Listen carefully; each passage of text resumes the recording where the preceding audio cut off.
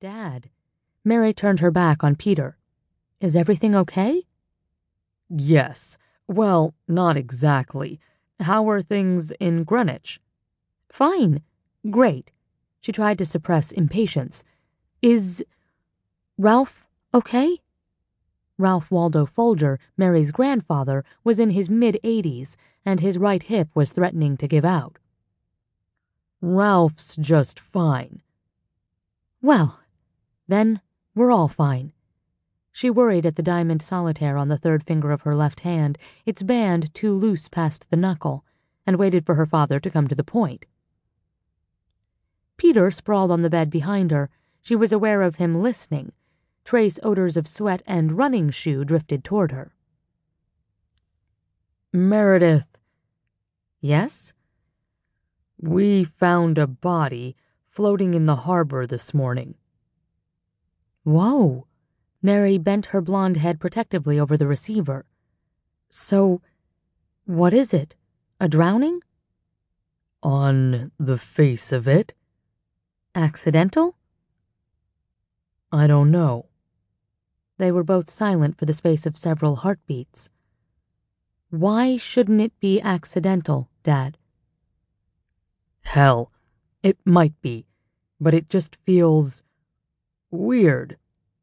We've got an ID on the guy, and he was working a scallop boat. J. Santorsky, all of 21. And it doesn't make sense to you that a scalloper would simply fall into the water and not come out? Does it make sense to you? John Folger asked. Water's pretty cold this time of year. 38 degrees this morning. Hypothermia wouldn't take long. Few minutes, maybe. And he was wearing a ski jacket, shoes. All that would drag him down. Her father's voice seemed to gain confidence with every sentence exchanged, as though he had moved from hostile terrain into familiar territory.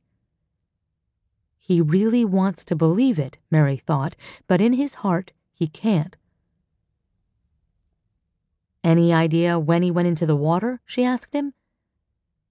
The cold makes it hard to tell, but Fairborn is saying he's probably been dead around 8 hours. Dr. John Fairborn volunteered as medical examiner for the Nantucket force. Coast Guard pulled the body out about 8 a.m. Mary glanced at her watch. 9:30. So, we'll say midnight or thereabouts. You think he fell over the side of a boat or off the wharf? Who'd take a boat out at midnight in December? Besides, there's none floating around empty in the harbor. We did find a bike that may have been Santorsky's submerged in the shallows of the Easy Street Basin. I've got sites checking for a registration now. Mary could imagine it.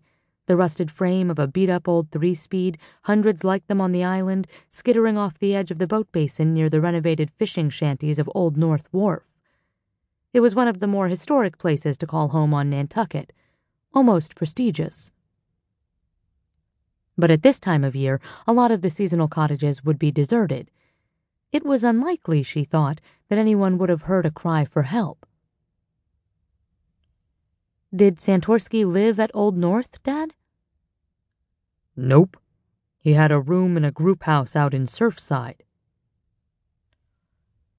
Where some unfortunate member of the force was probably parading the dripping bike even now and informing the young man's roommates that he was dead. You might want to get a crew to dredge the basin for evidence, Mary suggested. Or maybe send the Pottses down. Tim and Phil Potts, brothers and officers of the Nantucket Police, pinch hit as the force's diving team whenever necessary. They're a little busy right now. So am I, Dad. Chief, she temporized, this really could have been an accident. You know how close the Rose and Crown is to Easy Street? Yeah, he said doubtfully. Santorsky would hardly be the first 21-year-old to go drinking on a Thursday night. And even a scalloper, a drunk scalloper, might not crawl out of December water once he rode his bike in. Peter squeezed her shoulder and mouthed, "Taking a shower." She waved at him distractedly. "Any sign of violence on the body?" she asked her father.